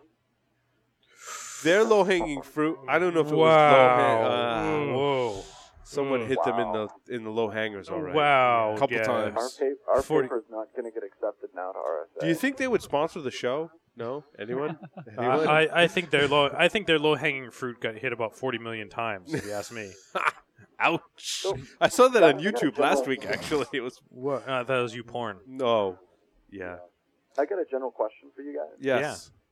Now, they finally admitted that these secure ID tokens were compromised. Yep. Why Yes. the hell were they saving these tokens? Do we think that they either A, got the seed files, or B, did they get a hold of some type of implementation in the algorithm that allowed them to So from what I understand, the algorithm is public, right, Carlos? No, it's private, I think, right? Yeah. Carlos, go ahead. The algorithm for these seats is not public. The reason that they kept all of this information is that they wanted to do kind of a federated service that they were announcing that they were going to push out to customers. The thing is that they never got around to actually deliver on that type of solution of federated services. So they were keeping supposedly all of that data for that service that they were going to develop. Okay, so question. Did they tell their customers that they were keeping the seed files, the ASC files and the XML files? Only after they were hacked. Yeah, they told them they were keeping them, but they didn't really admit the extent of the hack, from my understanding, because if they admitted more of what happened and gave more details, they claim it would have given attackers information on how to execute attacks against ours. But it turns out, from what I've read about the case of Lockheed Martin, attackers figured it out anyway. Now, the other thing with the story is RSA, right, Secure ID protects authentication, the authentication process. If you're relying that much for the security of your entire freaking organization on just the authentication process, you're screwed anyway. There's other layers here. Yeah. You have to implement a layer like authentication as just that, one layer in your security. One thing that you do to help secure your organization. Now, I've also been told, and I don't know, people can dispute this or whatever. I mean, anything I say is probably mostly bullshit anyway. But so the other thing I've heard is that Lockheed Martin was not implementing security properly, that they were solely relying on the token code for authentication, that they weren't really using it as two-factor authentication. I heard it was the token code and a 4-digit PIN. Yeah. Yeah, and even at that, so... But you still should have the whole point of having a freaking key is that it's two-factor. Right. And Well, the code that displays in there in the PIN, that's one factor, that's not two, right? I would agree I would argue that that's two. It's 1.5 factor. Because you've you got have the a 4-digit token that's PIN. something you Another have. thing is a 4-digit PIN could easily be Exactly, Right. exactly. That's So, So something you have, something you know. the right? pin you know, PIN you know, the token you have. So But I would the thing I would the argue thing that. you know, but if the thing you know is only 4 digits, it's bullshit. Yeah, right? But Yeah. that's the one you see for fairly typical installation is that with a 4-character pin, and you remove the thing that you have, you can brute force the thing that you know Right. with. The thing you know should be relatively the freaking password, which should have password integrity enforced, which should say it should be not 4 digits. It should at least be Darren's got 10, something to say. 14. No, I'm just agreeing that, Darren. yeah, I mean, everyone's going to choose a 4-digit PIN, so that's easy to remember, but it meets the criteria of what two-factor is: something you know, something you have. Yep. But again, you We take just one go of for the those. bare minimum If here, you which decide is- to weaken what you have You take or what you know, You take one of those out of there, and you're good to go. Yeah, it's interesting. What if you have two-factor authentication, but what you have and what you know is really easy to acquire and/or guess? Yes. I guess that means it's Yep. really bad security, right? Yeah, yeah. That's kind of interesting. Now, Yeah, now go ahead, Carlos.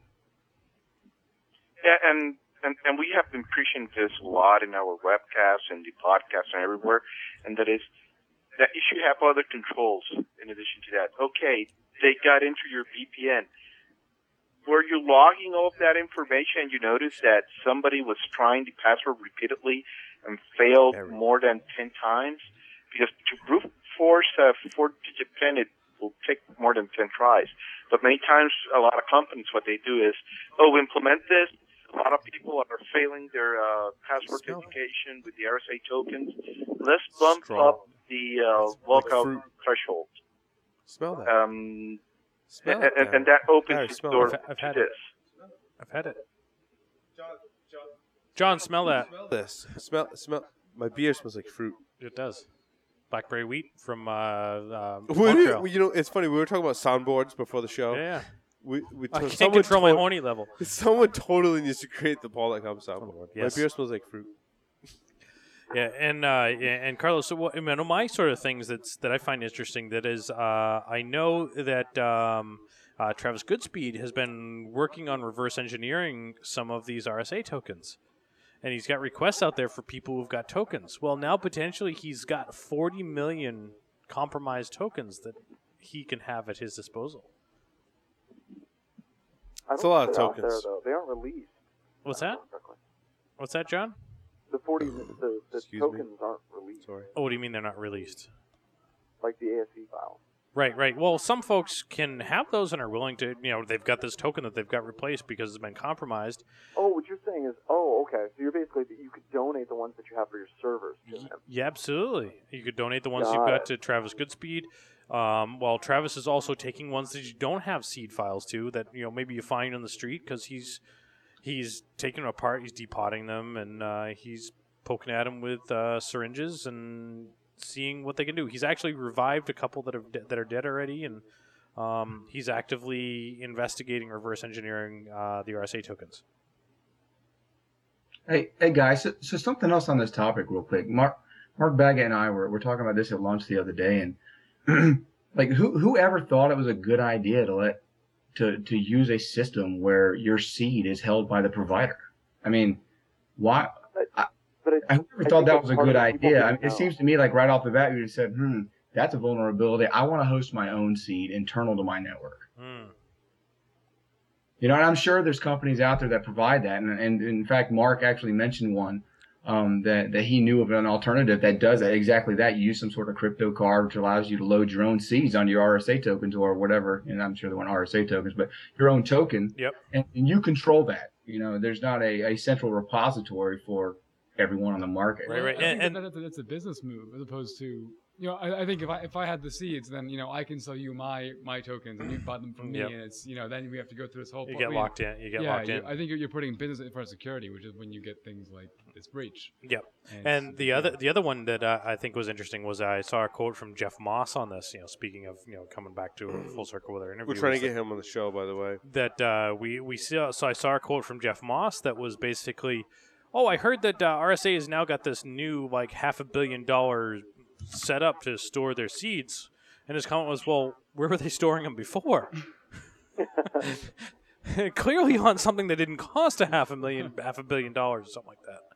It's like, okay, well, yeah, where were they storing them before? Someplace where someone could get access to them, apparently. Speaking of seeds in Siemens, I will bet you that the developers had access to those seeds so they could test stuff, and those seeds were in developer machines. I bet. Did you guys hear about Siemens? No. I heard about Siemens. I heard about this. There will be a Black Hat talk. Yeah. About vulnerabilities in Siemens software. Yeah. So this is the talk. Siemens, not Siemens. Okay. Siemens, not Siemens. So this is the talk that the gentleman decided not to give at Takedown. Takedown Con. Yep. that he's he going will to be giving at Black Hat, and it goes to show you can't just hide information, especially in today's day and age, right? Like we talk about privacy's dead, information. I mean, WikiLeaks. I mean, you can't hide. Well, I mean, you can, but it's much harder to hide information now than in the past, I guess is my point. And with respects to vulnerabilities, if you're vulnerable, people are going to find out, and they're going to talk about it. And I think that the best way to combat this problem is to fix your issues. Yeah. And then it doesn't matter if people talk about it because your issues are fixed. Yep, and admit it. It's simple, right? And admit it. Yeah. Speaking from Admit our... it. Right. Speaking Ning, we had speaking- spam in our Ning community, right? Okay, we use a cloud service for our Ning community, and guess what? It had spam. And guess what? I woke up one morning. Actually, it's kind of funny. I woke up at 4:30 in the morning. Poor bastard. Yeah, because I couldn't sleep, and I was like, you know what? Well, I'm just going to go to work. And I got down on my laptop, and I was like, wow, look at that. Our Ning form is overrun with spam. I remediated the problem the best I could. I figured out what happened to the best of my abilities. I deleted the spam users. I went through all of our Ning settings and put forth all that. I wrote an email, communicated that to all of our Ning users, and said, look, we had some spam. I apologize. Here's what I did to fix it. If you notice anything else, please contact me. And the funny part is, about an hour or two after that on Twitter, someone said, Paul.com's incident response is the best that I've seen in a long time, and I wish other companies would do the same thing. Admit We're the just problem. we're just doing the right thing. All we did was admit that we had a problem, and then explain to people what we did to fix it. Yep. It's not a hard. It's not a hard thing to do, right? Oh, we didn't try to cut. It's Ning's problem. Right. No. Shit happened. Just like what happened with our stream. Darren and Ian look really stressed right now. Yeah. It's okay. Let's keep going. What happened? Boy. Did we lose an internet connection? It's not. So, Oh boy. can I talk why I secretly love LulzSec? You can. I can. And I'm quite going to honest, sit back and drink beer and watch Darren and Ian. you'd struggle. struggle. No, you got to talk with me about this because Oh, it's I'm gonna about- talk, this- you know what? I'm going to talk with you this about is, this. this is Larry. about one of our favorite people. This article is written by Legat? Patrick Gray. Oh, yeah. Yeah. And quite honestly, I think he personally hit the nail on the head with this article about why we love LulzSec. Oh, I have some thought. Go ahead. Yes. So, to quote Patrick, LulzSec is running around pummeling some of the world's most powerful organizations into the ground. For laughs, for lulz, for shits and giggles. Surely that this tells you what you need to know about computer security. There isn't any. Wow. I think it's funny because LulzSec Mm-hmm. is doing what you and myself and everyone on this podcast, Carl's John, Ian, Darren, wishes all we of could us, we've been doing what we've been doing for a long time. We do it Well, with permission, yeah. right? And we're breaking into all these major companies, and we're like, wow, you guys have some really glaring vulnerabilities, and we're able to break in. Yeah. But you got to convince someone to let them give you permission to begin with. That's fine. Yeah. LulzSec is doing it without permission, Yep. which is not good. We're doing it with permission, but you we've know, known... aside from their actions or ethics, right? Yeah, actions, ethics, permissions aside, right? We know the same thing as LulzSec does. Major companies, Fucked. they are vulnerable, Yes. right? They can be penetrated. Absolutely. Now, we're doing that, and we're trying to help them, Yep. right? And explain how we did it, and Yep. help them implement creative defensive measures. LulzSec is doing it and just being like, bitches. Look. Well, but you know what? People are listening. Yeah. But People are it's still listening. not ethical. Right. I don't want to condone people to go out and start attacking people. Right. And make a big deal about it, and then go, "Hey, we're helping." This is the secret love, Paul. This is the secret love. It is kind of the secret. It's a good way of putting it. This It is the kind secret of the love. secret love. This is why I love LulzSec, and this is It is the secret love. aside from the whole ethical issue, But it's shit that we've known for a long time, right? Like we've known that there's been these glaring holes. I mean, and we're trying to ethically help people do that. Right. Well, they're paying us to unethically help people do that, right? I mean, yeah. And they got a great logo, LulzSec right? is hilarious. I like the It's recent LulzSec. one where they got the $10,000 reward and they said, "Nah, we're all set, thanks." Yeah. And then someone said, yeah, you should donate that like folks like Kevin Mitnick, I think he might have been the first one that said it, that company should go donate that $10,000 to the Bradley Manning Defense Foundation and stuff like that. Yeah, I'm like, yeah. all right, yeah, well. I like their logo. So, yeah, I mean- the little guy that's got the wine glass. Yeah. the wine with the wine glass. They are cutting through the FUD. I don't necessarily agree with the way they're doing it, But they definitely are. it is a wake up. It's a freaking wake up call, right? I mean, Well- it's basically saying I can take a good number of organizations out there. I can specifically target them, and I can get in. Yep. And It's I just think a gonna lot take- of it's a matter of organizations time. are running now with their, under the assumption of, well, the likelihood of people attacking us and specifically targeting us is pretty low, so we'll run, we'll fly under the radar, we'll save some money, we'll hit our bottom line, we'll make our investors happy, we'll make some money.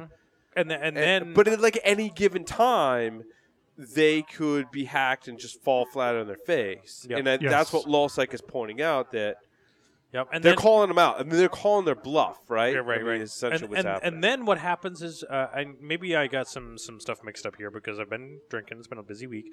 But one of these sites that say, We're drinking all week? yeah, pretty much. I'm still losing my job. Darren, hope you like my office. Wait a minute. What time do you guys start drinking? That's what I want to know. Like 8, 9? 5:01 p.m. every day. 5:01 p.m. No sooner. Right. To GMT, What- right? When it's Shut up! God, I'm trying to save your job. for in crying out loud. Australia, when it's 5:01, I'm waking up. you're drinking. Is that what you're saying? My boss, No. Kevin's just emailing, now and said 9 a.m. Not here. So- That's it. Nice. But if you think about one of the stories that I read just before we came over here was that LulzSec said, "Hey, we compromised 1 million accounts from Sony," and Sony's saying, "Yeah, no, it's more like less than 0.1% of something like that. It was only like a couple of thousand accounts that they released. Well, yeah, that they released, but Sony should be able to tell what was transferred out, right? Oh wait."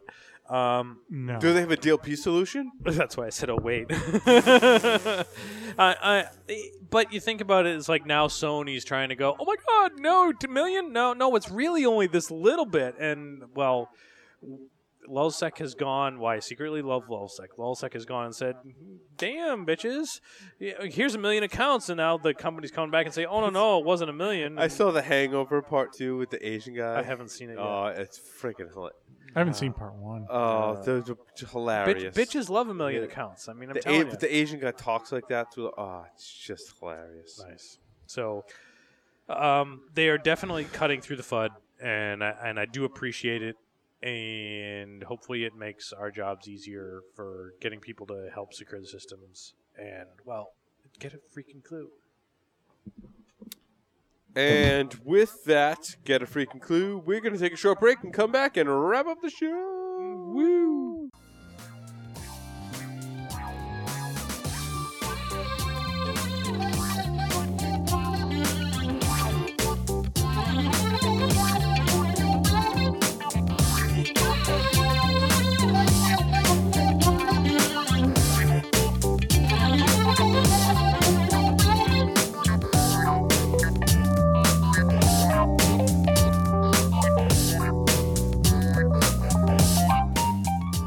And we're back to say goodbye. Hey, Larry, what's the core discount code? Impact BSG. Nice. Larry and Carlos. What about this dude over Hey, here? John. John? Where's Wasted Strand? Actually, not drinking tonight. Come to Las Vegas, Oh. and I promise you, if you come up to me, I will show you Wasted Strand. You will be, if you come up to me and you say, you know what, Paul of Paul.com, and I listen to your show, and I love Wasted Strand, you will get a personal invite to come out drinking with John and myself and see and experience Wasted Strand. I love Wasted Strand. Wasted Strand for the Do I have to get in an invite? person. Do I have to get an invite? No, you just Okay. come. Just come out to Vegas. Wait, whoa. With Wasted Strand. Oh. On Wasted Strand. With, not for on? Wasted Strand? I don't know. But in any case, It's gonna be a long you don't shot. need an invite. You can It's come a out with trip to Wasted Vegas. Strand. Yeah. Wasted Strand in Vegas. Class from Wasted Strand's going to take on Vegas this July. So all of our It's gonna be listeners that love Wasted Strand, come see me. I'm going to organize a Wasted Strand adventure. Wow, Kevin just emailed me. Wasted Strand, Larry the Lush, and Drunk Darren. Yeah. Passed out drunk Darren. Passed out Paul. Carlos, thank you very much. You got some webcasts next week. Securing protocols fail. Everyone tune in. Yeah. Yeah. That's going to be a fun one. Mm-hmm. I haven't figured out yet what 100%. That's all right. And There's then- lots of protocols that have lots of fail, and we're going to help you with that. In 2 weeks following LBCAV, Late Breaking Computer Attack Fest. Late Breaking Computer Yeah. Attack Vectors. Thanks, everyone, for listening. Larry, Darren, Ian in the studio. Yep. Making Paul.com happen on wireless. We are the show. We didn't lose power. We maintain power. We lost wireless. But we maintain power. My wireless works just fine. Everything's going to come out great in the release. That's what she said. Larry, why don't you make the over and out come out? Wow. Can you make the over and out come out? Over and out.